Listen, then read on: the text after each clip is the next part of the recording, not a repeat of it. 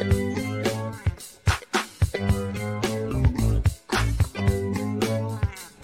a show with two retired detectives that were in the thick of New York crime, fast and hectic.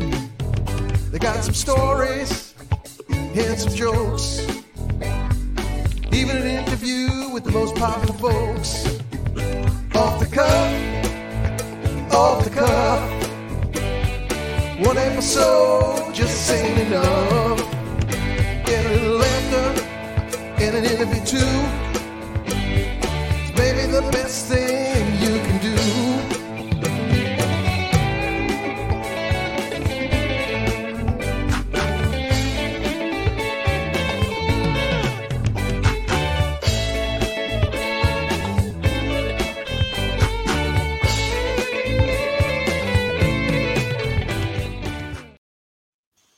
Hello, everyone, and welcome to Police Off the Cuff, Real Crime Stories.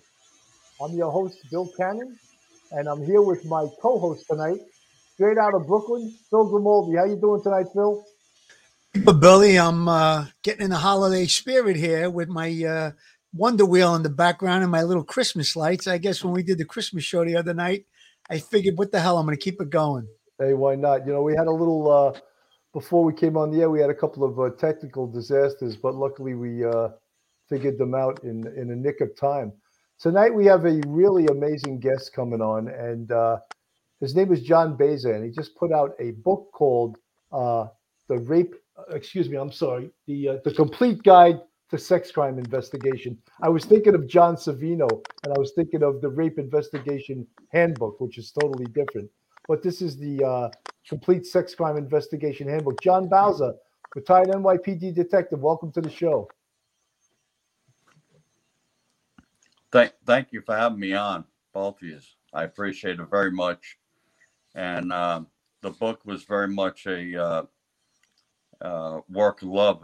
Over 20 years, I had to revise it, and I finally got inspiration from a deputy chief in the fire department, Vincent Dunn. He's retired. He's a well-known chief. He knew my father in Engine 58, and he told me, we have to leave something of ourselves behind.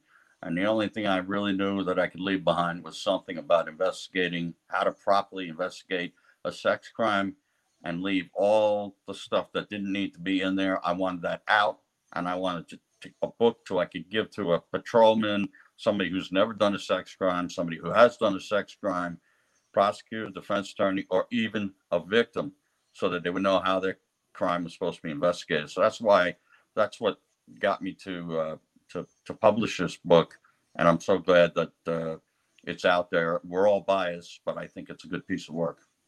Well, I think a sex crime is a crime that is very unique to the investigator.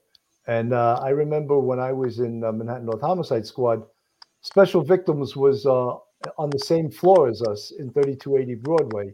And I think you had been retired, and I worked a lot of cases with your ex-partner, John Savino. And to me, he was one of the best detectives that I ever worked with, even homicide, sex crimes, whatever. He was an outstanding detective, so very thorough and so very knowledgeable about. At one time, he was the most experienced sex crime investigator in the country, and he was an incredible investigator. So I imagine you worked with him and you were trained by him. You probably have to be at the same level. Yeah, I was trained right from the beginning. When I first got there out of narcotics, I didn't know anything about investigation. So I picked the guy who was getting the most confessions, real confessions, doing real cases. And I partnered up with John Savino.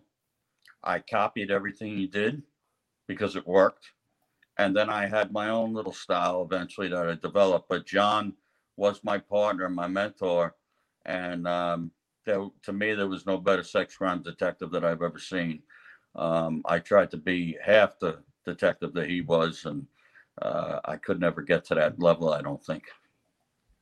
There's the cover of your book, The Complete Guide to Sex Crime Investigations.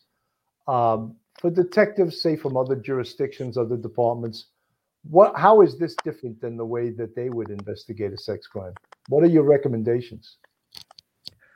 Well, this book is a little bit different. It takes out a lot of like history of rape and everything. All that stuff is out. You can read that elsewhere. But if you want, this takes you from the initial 911 call or call to the precinct or even to special victims to the hospital, to even before you leave running a records check. Nowadays it's a little different, but we used to run that right away. Going to the hospital, getting the quick story from the victim, and then going over to work with crime scene, having an idea of what you're in command of that crime scene. And I don't necessarily mean that you're in charge, whatever, but you are, because you go to court and you're the one testifying, right? So you got to take control of that. So that's what I did in this investigator's guide. Is I just put the basic stuff in there, and there's some stuff in there that people will laugh at. One of them is, I have in there, you got to bring a pen and some paper with you, right? Now, everybody kind of laugh at that, but I cannot tell you how many times I've been to a scene where somebody else, another detective, asks the victim, can I borrow a pen and a piece of paper? We got to be a little more professional than that. So I put some of that down in there. And this book is also talks about false reports, which John Cimino and I, we estimated we had at least 20% of our cases were false reports. I've been involved in over 300 arrests of women and men for false reports. So that's part of the book. Part of the book is how not to get a false confession. Sometimes it's hard. Some cops don't necessarily always do this on purpose, but sometimes it's hard. They get frustrated after a while and they'll give out information, So I talk about this. I put some links in the book. It's in the Kindle book as well. And I'm going to make this into a 5-day course. But I put some links in that were for that cops would like from The Wire. There was a scene where they go to the crime scene. All they use is the F word to communicate. You guys might know that scene. Yeah, it was a great scene, actually. Suicide was actually, a homicide. How you have to really investigate a crime, and how you have to invest yourself in the victim and treat your victim as if it's your sister, your mother, your brother, your father, whatever. I know we all who are professionals do that, but I want to impress upon the younger detectives and patrolmen and so forth that are learning this, that this is what they need to do. So that was covered in the book. I covered, I went all the way into wrongful convictions. And I say, listen, the case usually stops at prosecution, people say, but I say, no, it doesn't stop. If you get a wrongful conviction, you get pieces of evidence that come to you, you have to go and now research and make sure that, you don't have an innocent man in there. Now, it doesn't happen that often, but we have to prevent it. So I go into some things like that as well. John, let me in the book. And I think it's a very good book for patrolmen. Like I said, if you don't have a sex crime and you're like riding, I worked here for 30 years down here in Florida as a deputy. I can tell you, not that these guys were not doing their job or anything, but everybody I worked with could have used this book. John, can I just make one quick point to you? John, I got to make one quick point to you. Take the call, So I think the book would be very instructional to new detectives and also, like I said, patrol officers, people that never even did a sex crime investigation before. John, can you hear us? Are you hearing us okay? Yeah, I can hear you. Okay, real quick. I just want to make one quick point. Shame on any detective. Shame on any detective, I'll say it a second time, that shows up to the scene of, God forbid, a rape or something like that and asks a victim for a pen or a piece of paper. That guy shouldn't have a shield and shouldn't be an investigator. Well, I'm with you on that. And in the book, I also talk about something that's happened to me a couple of times. Somebody interviewing the victim on the bed where the attack occurred. Wow. I've had she was an inspector at the time. I won't name her. She was in the 19th precinct. And one day I went up to the scene to interview the victim, and she's sitting there asking the victim questions that, the victim knew that I should be asking her, and who was this woman? And it turned out I told the inspector, I said, Inspector, I've got to put you on the thing for the court list now because you're going to have to testify. And boom, she was gone out of there. For sure. So Joanne, or whatever her name was, she I and know exactly. I know who it is, but I know exactly who you know it is. She and I didn't see eye to eye. I'm not saying anything else bad about him. John, I want to ask you in that something. case, he's not hearing me at all. She did the wrong thing. But bosses have I'm talking about higher up bosses. They want to stick their nose in where it doesn't belong. You guys probably have been through that as well, I'm sure. Yeah, that does happen. John, can you hear Bill? He seems to think that you can't hear him. I've been trying to ask you a question, and you're not hearing me. Are you hearing me at all? He's a little low. I can't hear him as good. Maybe you could transfer the question. His mic is a little muffled. Bill, why don't you ask me and I'll ask John? Well, I was just going to ask him in sex crimes, but a lot of people don't realize that there are so many false reports, and he said up to 20%. Advocates of sex crime investigation will refute that and say that's not true. But the real investigators, I think they know that that is in fact the truth. Bill, that's correct. Okay. False reports have always been a problem.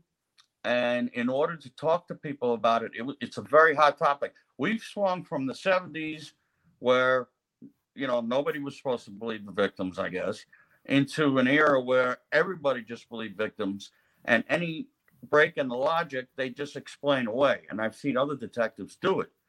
But of course, I learned from John, and then I worked on myself on these things. And the false reports, Linda Fairstein at one point said 50% of the 5,000 cases that came through the DA's office were false reports. Now, I'm not going to go that high, but I will tell you that it was at least 20, sometimes 30% of cases. And you got to remember, other cases that I would look at on the board that would be from other detectives, you look at it and you're like, and then they just B6 the case or whatever. And me, I wouldn't B6. I'd get an A1, Well, John, let me ask you something about false reports. How do you disprove a report that you in fact think is a false report? How do you go about proving that it's a false report? The first thing you do is when you have to know your crime scene. Obviously, you know that, both of you guys. You have to know the crime scene, your evidence, and so forth. But once you know that, you've been to the crime scene. And can I give you an example, or you? Yeah, go ahead. Okay. I mean, I know the answer. I want for our listeners. Billy, your mic is good now. Yeah, I fixed it. I was able to fix it. One of the cases I had, a woman said she was somebody broke into the apartment. She was about 19, broke into the apartment, cut her with a razor, raped her, went through the house, looking for stuff, and then left through the rear window on the fire escape. So the first thing we find is a pregnancy test in a garbage pail in the bathroom, right? Second thing we do is I go up after the crime scene is done, and they're good. Crime scene's good too. They see these things too. But what I did was I went up the fire escape, and the fire escape had just been painted. You know how it gets tacky, and there's marks on it when I put my feet, but there were no marks on it before me. Then I went to the window, and the window had cobwebs on it. Then I looked at the bed below the window where you would jump to, and that bed was flat. So what happened is I allowed the victim to go to the hospital, and I actually talked to an emergency room doctor. You know what he told me? I said, Doc, what do you think about those that wound on her face? He said, that could come up from a straight edge razor. Okay. Now, it didn't look like that to me. What it looked like to me was somebody took their fingernail and scraped it across her eye. Now, where this emergency room doctor came up, again, you have to believe all victims, and that's not the way it works. But anyway, I brought her back to the station, and they thought it was a big. It was part of a burglary rape case series that was going on in 9th Precinct. So Sergeant Wazalewski, I don't know if any of you guys know him, Waz. Yeah, I know who he is. Yeah. Yeah. He was my boss at the time, so he had me go over to the court. I took care of the case, brought her back up to the office, and I explained things to her. And then I said, listen, at this point, from what I know and all the evidence, I now have to give you your Miranda warnings because now you're under suspicion for filing a false report. So I give the Miranda warnings. And then what I typically do in most of these cases is walk out, give about a couple minutes, walk back in. And typically, not always, but typically, the false reporter would be crying, I'm sorry, I didn't mean it, this is what happened. Or, sometimes you had women who were jumping off the wagon. They were cocaine addicted women, and their husbands, they were out on a bender. They come back and they make the story up, and you're locked. She said, I'm locked up in a room for 3 days. I said, all right, you're locked up. Where'd you go to the bathroom? All of a sudden you get a look like they didn't think about that, right? So you get a look like, what the heck's going on? So these were the false reports we're talking about. The biggest false report, and I'll give John Savino credit here while we talk, because it's a good story. A couple from Canada came down to Central Park, and they said their baby was kidnapped from the park in the middle of the day. Now, even Homicide Squad knew that this is BS, right? But they couldn't get her to talk, the mother or the father. So John went in and he said, can I talk to the mother for a second? He went in, and within 10, 15 minutes, he came out with a map of where the baby was up in Canada in a ditch, dead. And they asked him, well, how did you do this? And he said, I just asked her. I said, how long were you staying down here? 2 or 3 weeks. Okay, is that all your luggage right there? Everything? Yeah. He said, okay, take out the baby's clothes for me.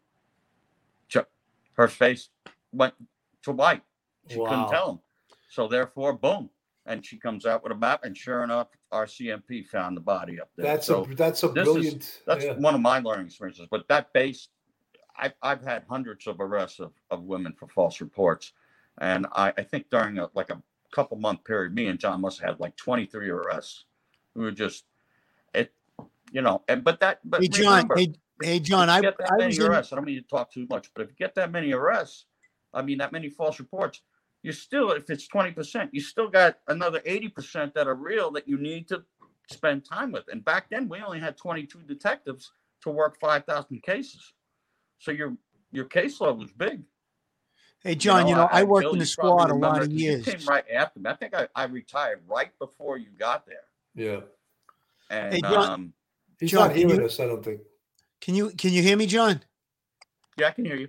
I worked in the squad a lot of years, and obviously when somebody would be reporting either a rape or some type of a sexual assault, they would notify the squad first. We would usually, I worked in the 6-0 squad a lot of years, so we would respond, or we would have the person in the squad room. We would try to talk to them and get some brief details. Now, obviously, if it was a stranger rape or a stranger sex attack, and we felt that it was credible, we would immediately notify. We used to call it the sex crime squad back then. Then it became special victims. We would notify them, but we wouldn't be afraid to ask the tough questions if there was something that wasn't adding up. Like you gave a great point when you said the first thing that your partner Savino said to the woman was, "Show me the baby's clothing." The color probably went out of her face. That was a great point. Now, again, when we're presented with a case, and we're supposed to be getting, we're supposed to be defending victims and trying to get justice for victims. But if you know something is not right, it doesn't smell right, I was never afraid to ask the tough questions. And I've used this analogy before, and it being Christmas time. If I don't get a Christmas card this year from that person, that's okay. I don't mind upsetting the apple cart a little bit, especially when someone's peeing in my eye and telling me it's raining, you know what I mean? So, but I think that, the way that the New York City Police Department is set up, there's good detectives in the squad and even good people on patrol. Patrol would notify us of something. They'd say, listen, we got this woman. She's claiming this, this, or that, but we don't think it's so. Listen, that didn't happen a lot of times. They're saying it's 20%. I don't think the number was that high where I work. However, I'm not going to deny that there are people that make up these stories. And again, they go out on a bender, just like you said, and it happens. And being a good detectives, especially a good sex crimes or special victims detective, you have to be able to decipher those things, and a lot of times it's just a little thing here or there, and it all starts to add up, and then you have to press down, and you have to sometimes get tough with a victim or a witness or whoever it is, and you got to get to the truth. I've listened to the radio and heard a story on the radio about some outlandish thing. It wasn't in New York. It was in Jersey. A kid was kidnapped, held the whole day, blah, blah, blah. I knew it was BS right away.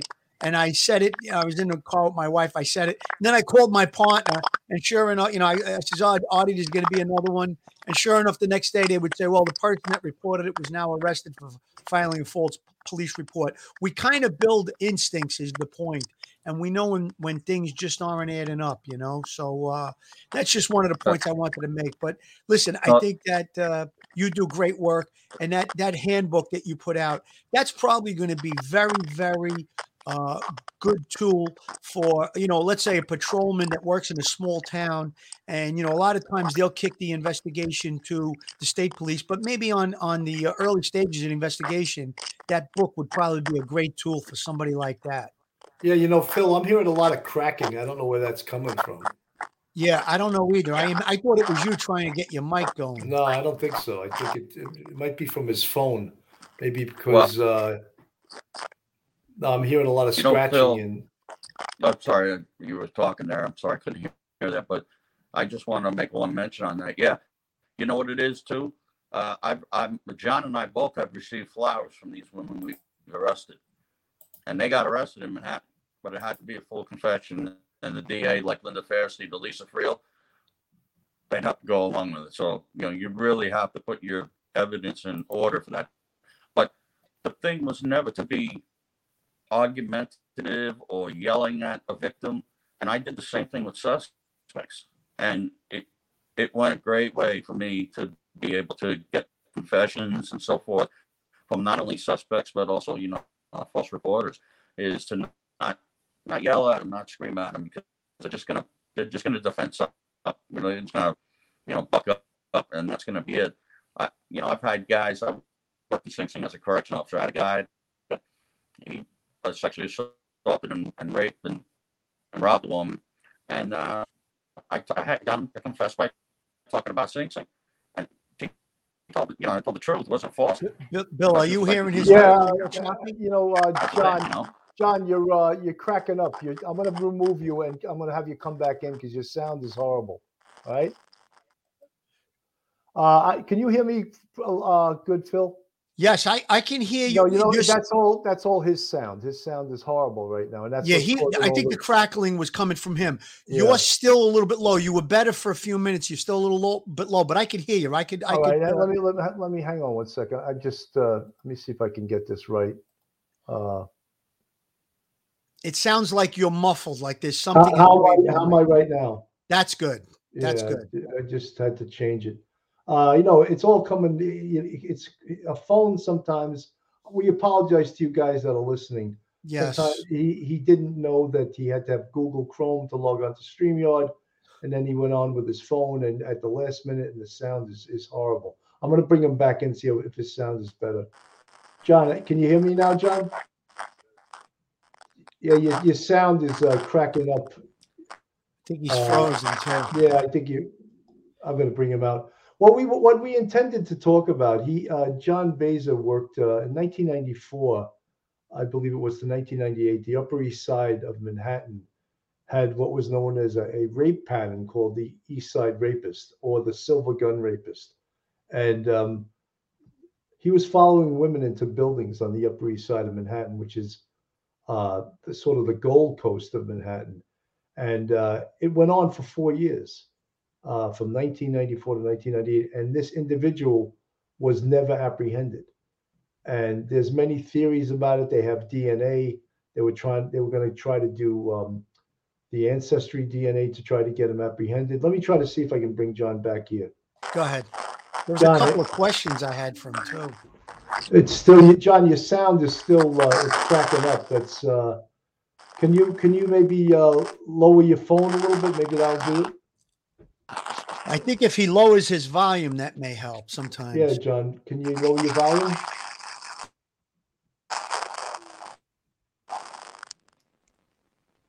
Can you hear us, John? I'm sorry about that. Now he's frozen, Bill. You know what? I think it's his Wi-Fi. Yeah, I don't know what's going on.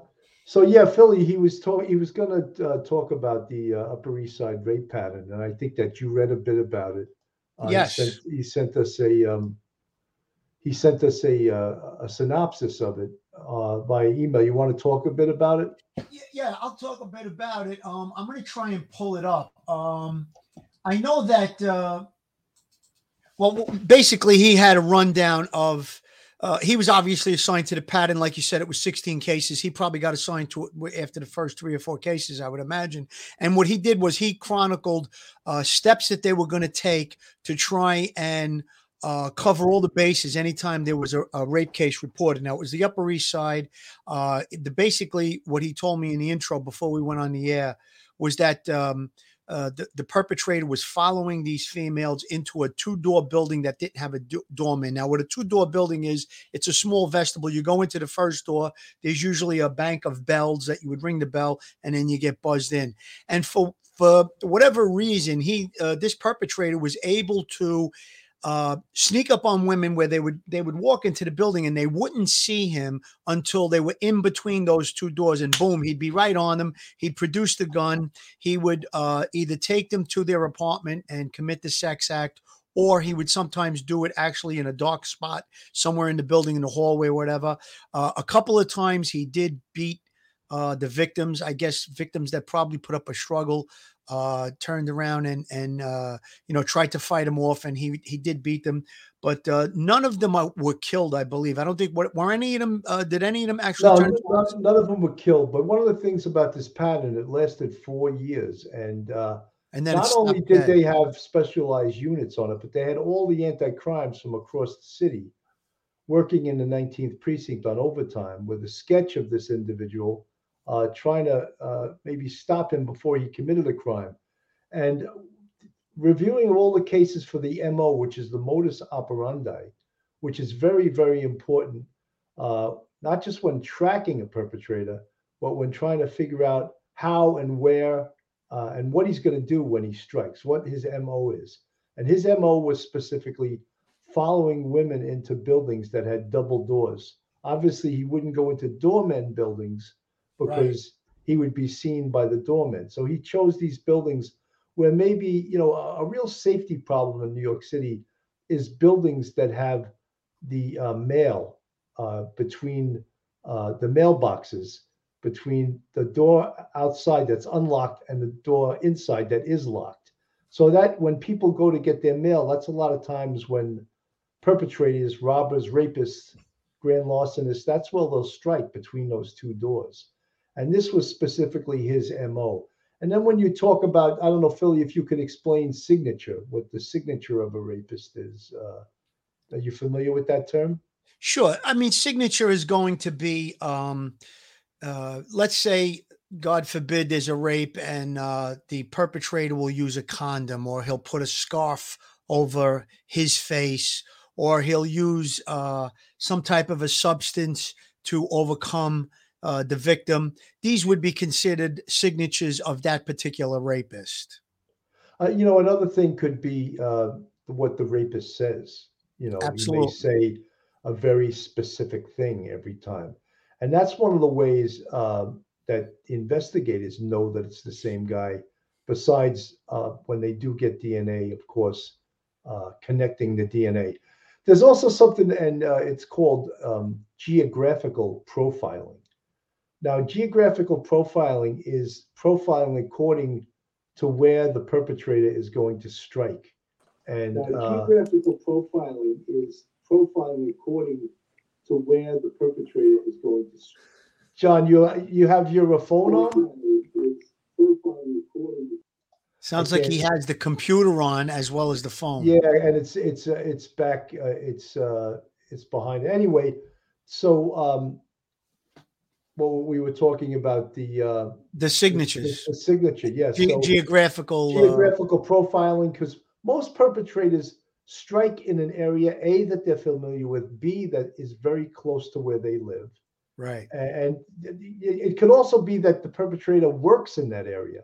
So he's very accustomed to this area and he's comfortable with it. So that takes into account something called geographical profiling. With this case, they made 3 appearances on the TV show America's Most Wanted. And even with all that publicity, he still was never apprehended, and he remains at large to this day. You know, Bill, you brought up that point about the geographical area. I mean, I think to me, what that spells out, it's the comfort zone of the perpetrator. He's gonna prey on an area that he's gonna he wants to feel comfortable with it. He wants to know the area. He wants to feel comfortable with the area. Again, so he can prey, do what he has to do, and escape without being apprehended. So a lot of times, like you said, it could be a rapist that takes in an area, where he works or close to where he lives. It's just amazing how much went into this case. I mean, John listed a bunch of things. Like you said, the 3 appearances on America's Most Wanted. I mean, America's Most Wanted in those days, that was a #1 rated television show with tremendous viewership.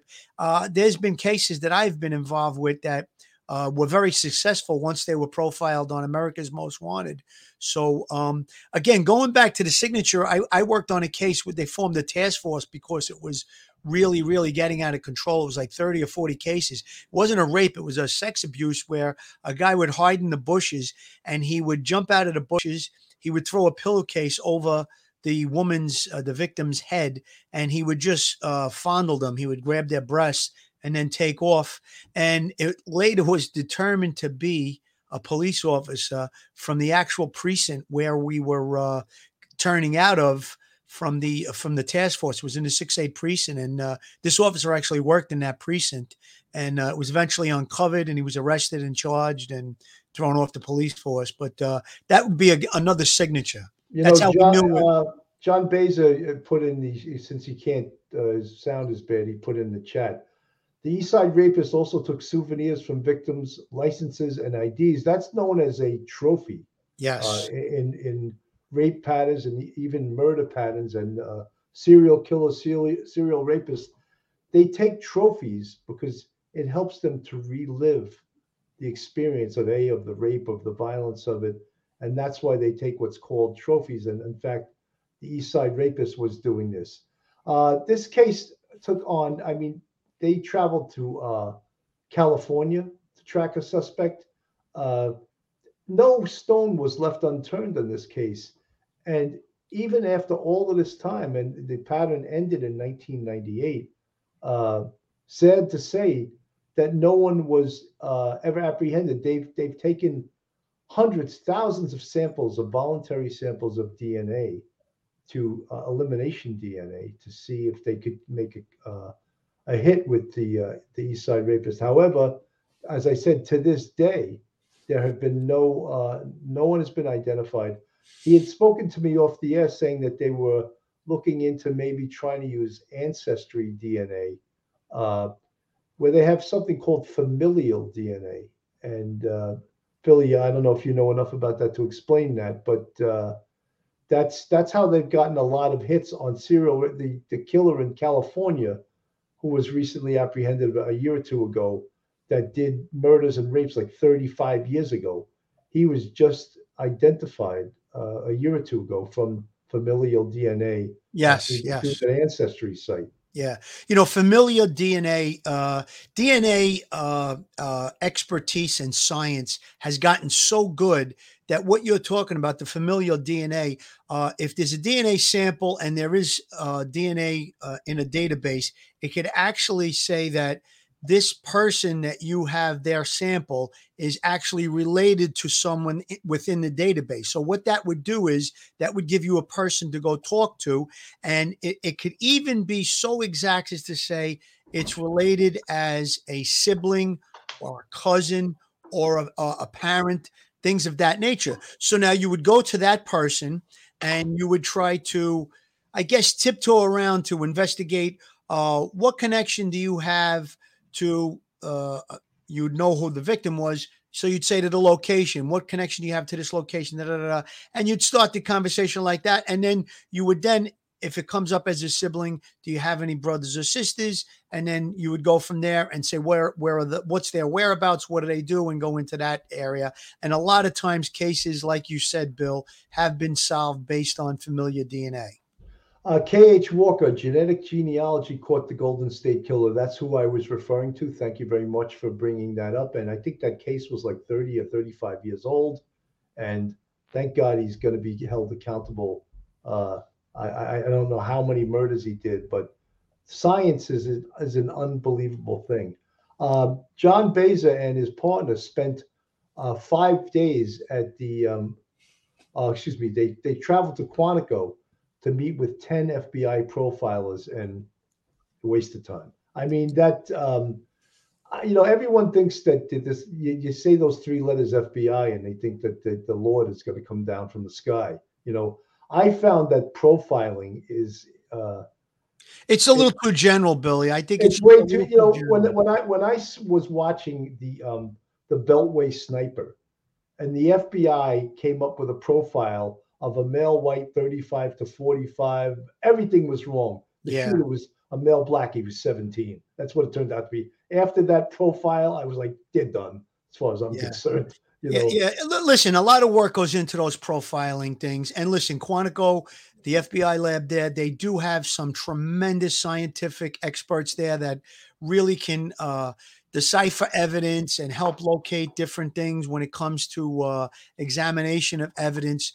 I'm not going to say that they don't have a great lab there, but the profiling, as he said, he spoke with 10 different profilers. At the end of the day, he thought it was a waste of time. And listen, when you have a case like this and it's all these rapes and it's the Upper East Side of Manhattan, I guess, you're going the extra mile. You're doing all these different things. I'm sure the bosses probably took a big interest in this case and were saying, why don't you get a hold of the FBI, talk to the profilers? So they covered a lot of bases here. And it's been my experience that when you have a pattern and the pattern goes dead, meaning all of a sudden it stops, a lot of times it could be that the perpetrator is dead or the perpetrator is incarcerated. Now, the way DNA works today, if you're incarcerated on most felonies and some misdemeanors, they take a sample of your DNA in New York anyhow. So now your DNA is in the database. So I would think that if it was somebody that was incarcerated for a misdemeanor that they didn't take their DNA, they wouldn't have been in jail for a long period of time. And the rapes, the sexual assaults may have,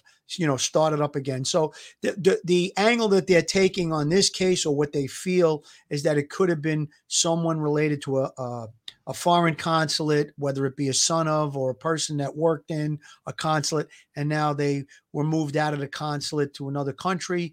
And that's probably a good indication what could have happened.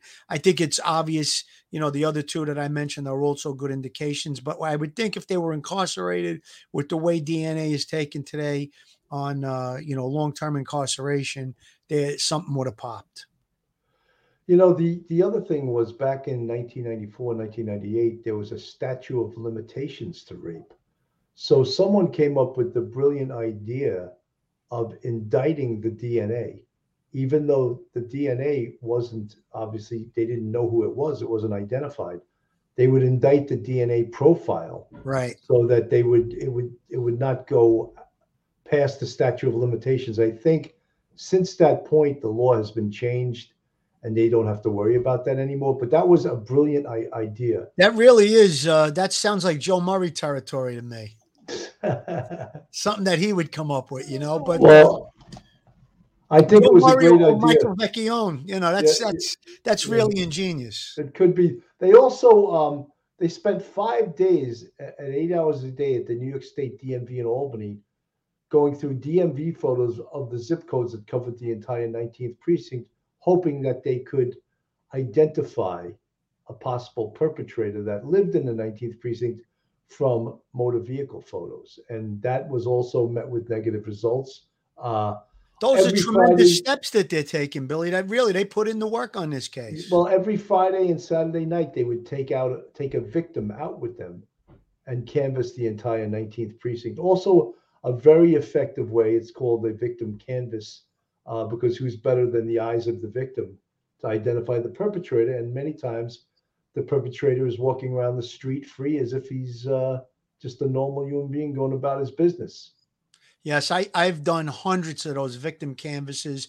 They've been successful only a handful of times. I'll admit the truth. It's not a lot of times that you're going to actually capture the perpetrator on a victim canvas. But again, like you said, when we would have robberies that took place near the train station, we would take the victim over at the same date, the same day of the week and time. And a lot of times, yeah, a perpetrator that was robbing people coming off the train would be in the area, and we would be successful in making an arrest on a case like that. Here's Joe Murray now. Joe Murray, the DNA collection, thank you for the $4.99 super chat. The DNA collection from convicted defendants is very sloppy and not done by medical professionals. It's done by court officers.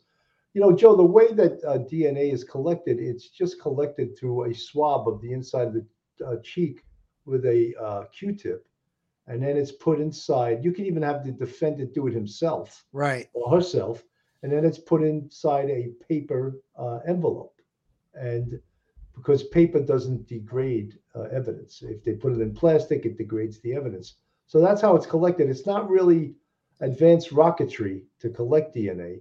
And it's not intrusive at all. It's not like we're taking blood or cutting hair. We're just swabbing the inside of their cheek cells for DNA cells. So that's how it's done. And I know an attorney would always find a reason to say, "Oh, that's not a medical personnel." I mean, how much training do you need to swab the inside of someone's cheek with a Q-tip?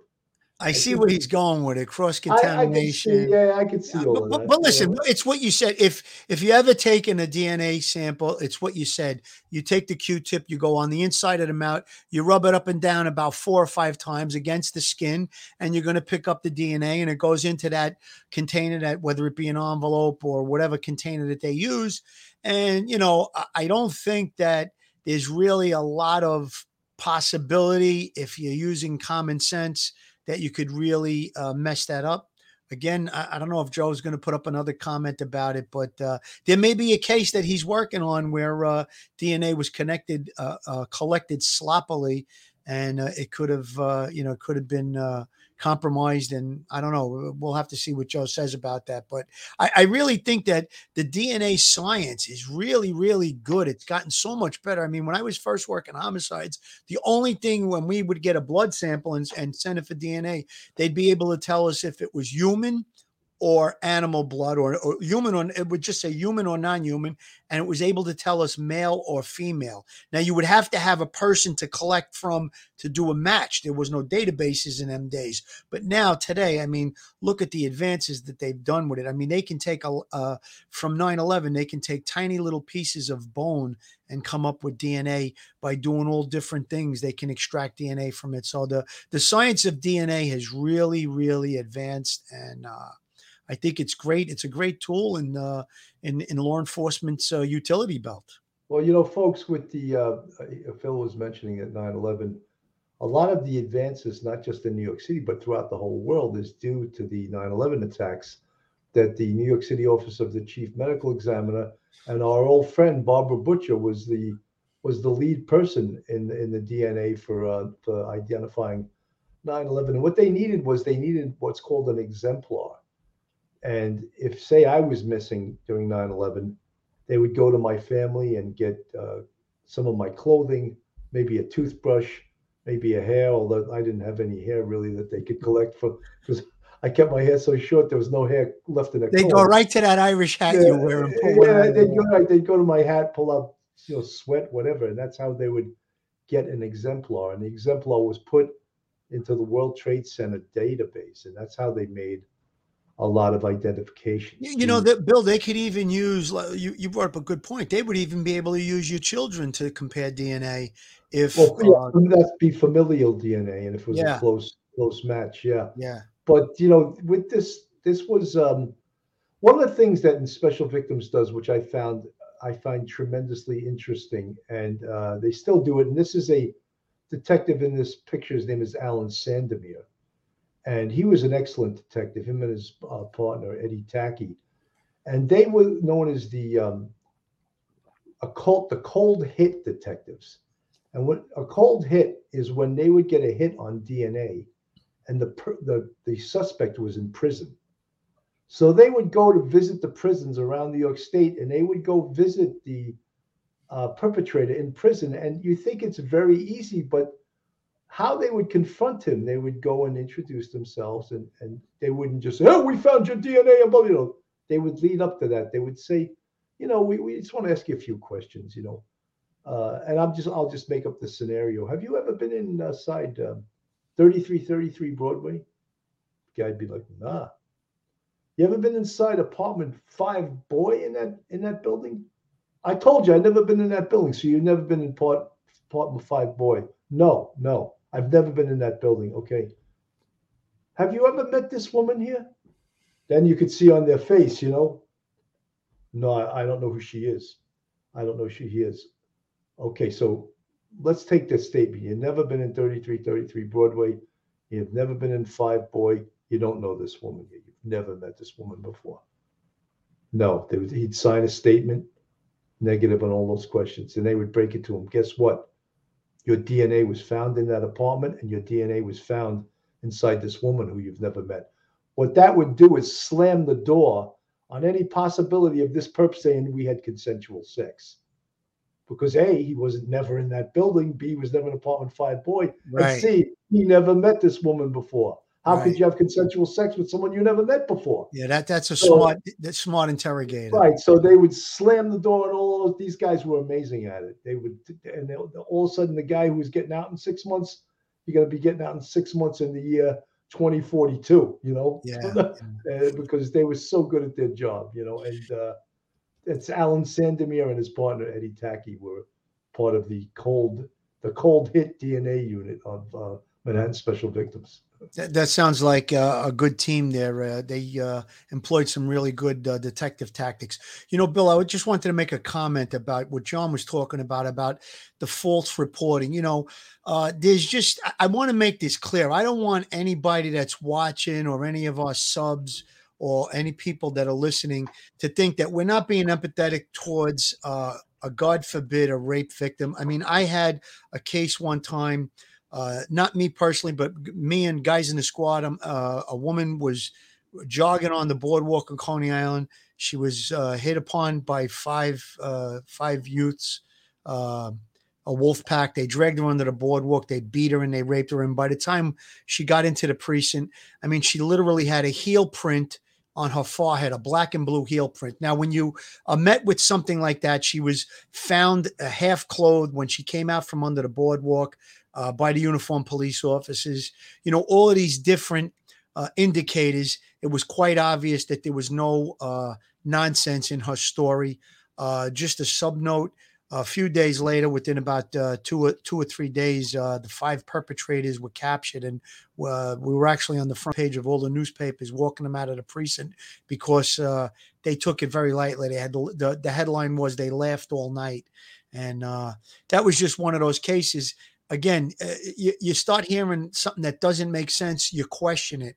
In that case, when you have a victim, she's half clothed, she comes out from under the boardwalk, she's in jogging clothes, she's beat up, she's got that footprint on her forehead. There's no question about what she's going to tell you at that point, unless something, does appear to be suspicious. But you have to have empathy, obviously, and you also have to be sharp and be able to, if somebody starts giving you BS, you have to be able to push back on that. Joe Murray, I mean, you're coming up with some great Here we ones go. from the trenches of the courts. Thank you for the 1999 super chat, very much appreciated. A court officer told my client to swab his own cheek by putting his finger in his mouth to open it wider and swab it. I objected because client's hands are on the defendant's table where every other defendant sits. The judge agreed. Oh, Joe, that's why you make the big bucks. Yeah. Listen, that makes a lot of sense. I mean, the Q-tip has got to come out of a packet. It's a sealed packet, and it's got to go from the packet to the person's mouth and then back into the envelope. I mean, that's just common sense to me. I mean, anybody that was doing that was obviously not instructed properly and an amateur and not doing it the right way. But that's a great point, Joe. See, I knew there was an angle behind when he came up with it from the first. That's a good lawyer, that Joe Murray. These 2 detectives, the one on the right-hand side is John Sabino, and he was in Manhattan Special Victims. As I said, he was a at one time the most experienced sex crimes investigator in the United States. Brilliant detective, and he was John Baez's partner. I just want to tell you a quick story about him. He called me up and said, Sarge, we're all off Sunday, and he goes, I'm going to be on America's Most Wanted on Saturday night, and I'm featuring a case of this rapist named Stephen Pepicino, who raped a girl and almost stabbed her to death. And I don't want to tell the whole story, but he was featured on America's Most Wanted, and he was wanted, I think, for over a year. He couldn't find him. He was looking for him all over. Sure enough, America's Most Wanted gets shown on a Saturday night. For some reason, no one from Special Victims is working Sunday. Who's in Sunday morning? Myself and the A-team of Manhattan North Homicide Squad. All the calls from Special Victims are coming into our office. The phone is ringing off the hook with calls. Stephen Pepicino is in Queens. He's in a bar at this such and such a location. So I was like, beautiful, saddle up. We got our horses. We started heading towards Queens. But first I called the Queens squad that was right down the block from this bar. The detectives go in the bar. I told them, look, this guy, Stephen Pepicino, here's his NYSED number. Pull up his picture. He's in the bar. He's wanted for an attempted murder rape. They go in the bar. He's sitting at the bar drinking, and they do an okey doke. They walk in and out. They don't see him. The bartender's like, that's him, but she can't say it out loud because she's terrified. The Queens detectives leave, and they miss the guy. I get to the bar 5 minutes later, and the bartender goes, these detectives came in, and he was sitting right there, and they didn't get. I was like, oh my God. I was like crazy. So we took a good description, what he was wearing and everything, and I said to all the detectives, I go, look, he's an alcoholic. He's going to be in another bar. Let's just canvass the bars around the area. Second bar we looked in, there he is right at the bar. And he had put it out to his family and all his thug friends that he would not be taken alive. But when he had 6.9 millimeters pointed at his fat head, he decided to choose life. So instead of... Did he ask for one last drink before? No, can I get one for the road? Because I'm not going to get out for about 25 to 30 years.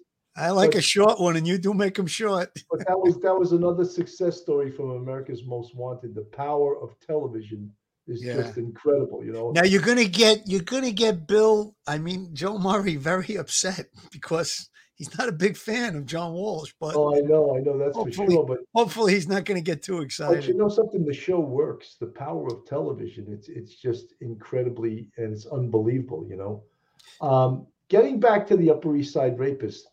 And Phil alluded to it before, is that they thought that the perpetrator may have been the son of some foreign diplomat because he just disappeared from the Upper East Side. And that would make sense. Either he left the country because CODIS, which stands for the Combined DNA Identification System, is a national system, not an international system. So he could have left this country and went back to his country and to never come back to this country again and walking around as a free man. And unless he's arrested in this country, his DNA will never pop. But that's one of the, hopefully in the future, DNA will be international as far as crime to catch criminals instead of just a national database. Yeah, one of the things that he mentions in the steps that they would take, they would really dig deep into the background of the victim, behavioral questions. Like, for instance, he gave one of the scenarios, where do you get your pizza from when you order pizza? Where do you get your food delivered from? Anything like that, where there would have been an interaction with a delivery person or locations that they frequented. I guess you'd want to know what gym they go to. If it was late at night, did you get off the subway? Which stop?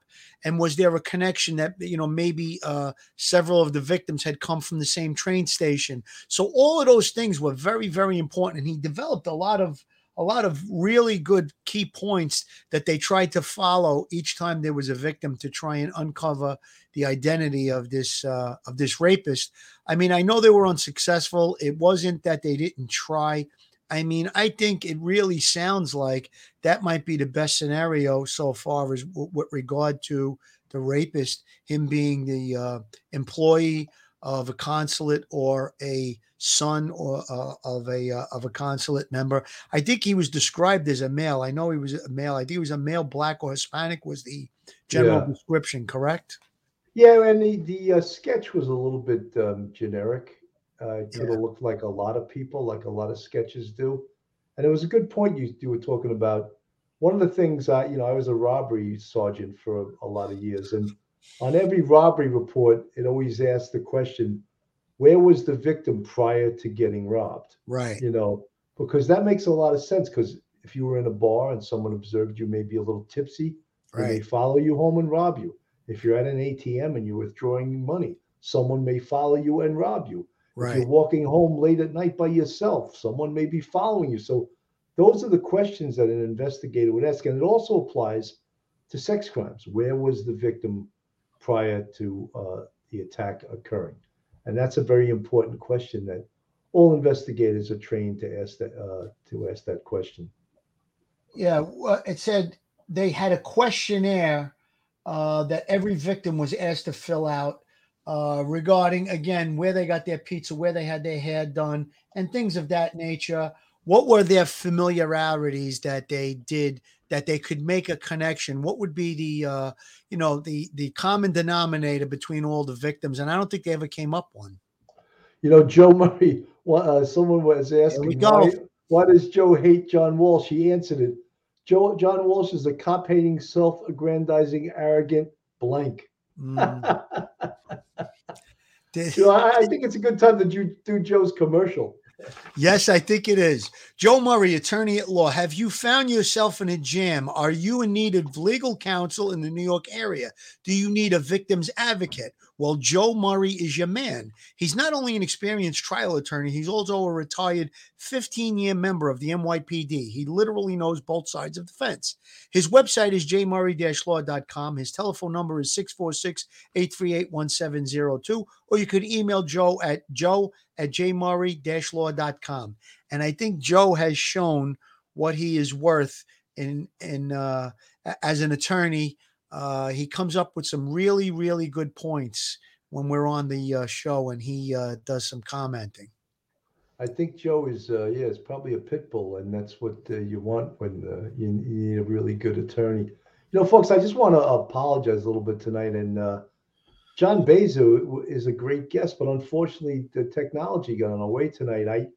I was unaware that he didn't, and it was my fault partly, that he didn't have Google Chrome. Because if you don't have Google Chrome on your computer or your laptop, you cannot use StreamYard. It just does not work.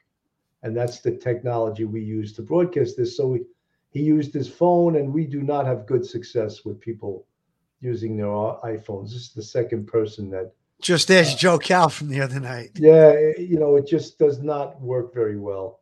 And whether it's the sound, and, we were hearing what sounded like typing in the background. It was his phone, and then my son was fooling around my computer today trying to get my lighting better. And I think as a result, he must have moved my microphone because I was having a problem with my microphone. So I just apologize for some of the sound tonight. And I want to have John Beza come back, but he didn't have enough room on his computer to download Google Chrome. Oh, I was just going to say, all he's got to do is download. Yeah, he didn't have enough room on his computer. So the next time I'll give him more time, and he can either delete something so he can upload that. But he would be a fascinating guest. He's a great investigator. He has a hell of a lot of experience. He's got that book out, and I feel a little stupid that this happened. But it can happen. Bill, with the phones, when you use the phone, if you do have one of those little tripods, they have all different sizes. If the phone is locked in, it's tight. It could actually be pretty good. I've used the phone a couple of times, and listen, when it's in your hand and it's bouncing around, it's not going to work well. But if it's fixed, and here's one other, I guess you can call it a tip. If the phone is plugged into a charging port, it also helps the signal to go through better. I've learned that. Obviously, if you're near a Wi-Fi, it works wonders better too. But they do have good cameras, the latest phones, the smartphones. But that Google Chrome thing, yeah, that's important. And I was going to say, all you have to do is download it onto your computer. But like you said, he didn't have any room. So we'll have to have him back. And Yeah, definitely. Melissa Amoroso, no, he did not. John did not have an iPad. I asked him that too. Joe Murray, he's still talking about John Walsh. Nancy Eileen, my dislike for him goes back to 1992 at the National Police Memorial in Washington, D.C. during Police Week, where he was the keynote speaker at Police Memorial, and he trashed the LAPD. So that's why Joe goes back to not liking John Walsh. But the show he has been very effective. They've helped track many, many fugitives, and they've caught many, many bad guys. Tomorrow, folks, Phil and I may be doing a double header, and I think we're going to, at 6:00, we're going to revisit the Alec Baldwin case, because it's not that there's,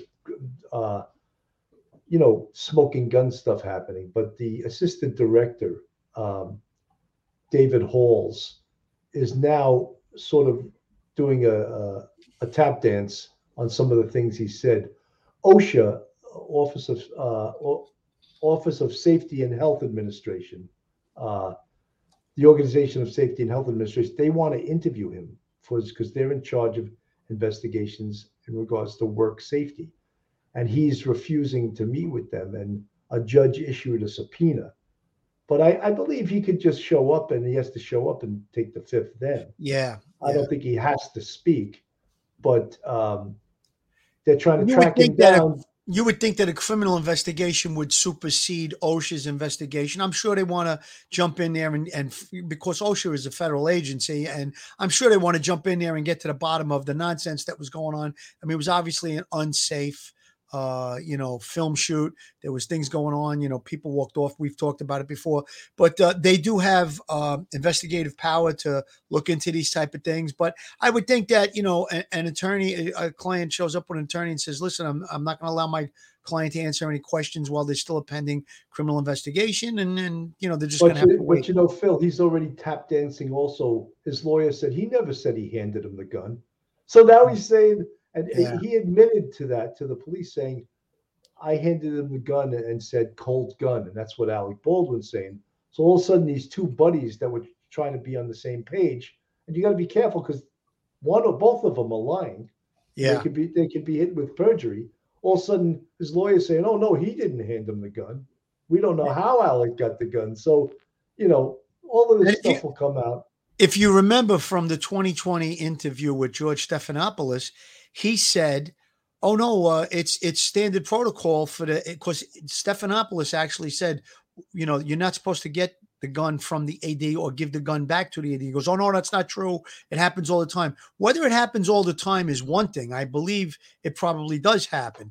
However, that's not the protocol. The protocol is the gun is supposed to go from the armorer to the person that's going to be using it, the acting. Obviously, they're supposed to show it's safe and go through those protocols of cold gun, hot gun, whatever it is.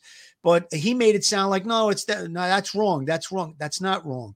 That's the procedure that is in place. The armorer is supposed to hand the actor the gun. However, we know for a fact, Baldwin said it, and I believe the AD, what's his name, Souza, that he said it. So I guess we're going to have to figure out which one of them is telling the truth.